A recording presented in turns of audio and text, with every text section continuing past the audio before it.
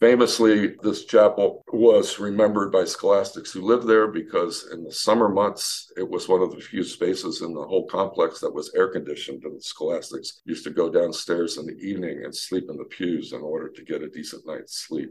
Also, this is where the original performances and the original choir of the St. Louis Jesuits took place, because the St. Louis Jesuits first came together as students at St. Louis University as Jesuit students in studies in philosophy. The music was so popular and drew so many people together that Cardinal Carberry ordered them to move that liturgy to the college church because that was not appropriate in the Catholic tradition to supplant Sunday liturgies in a private chapel of a religious order.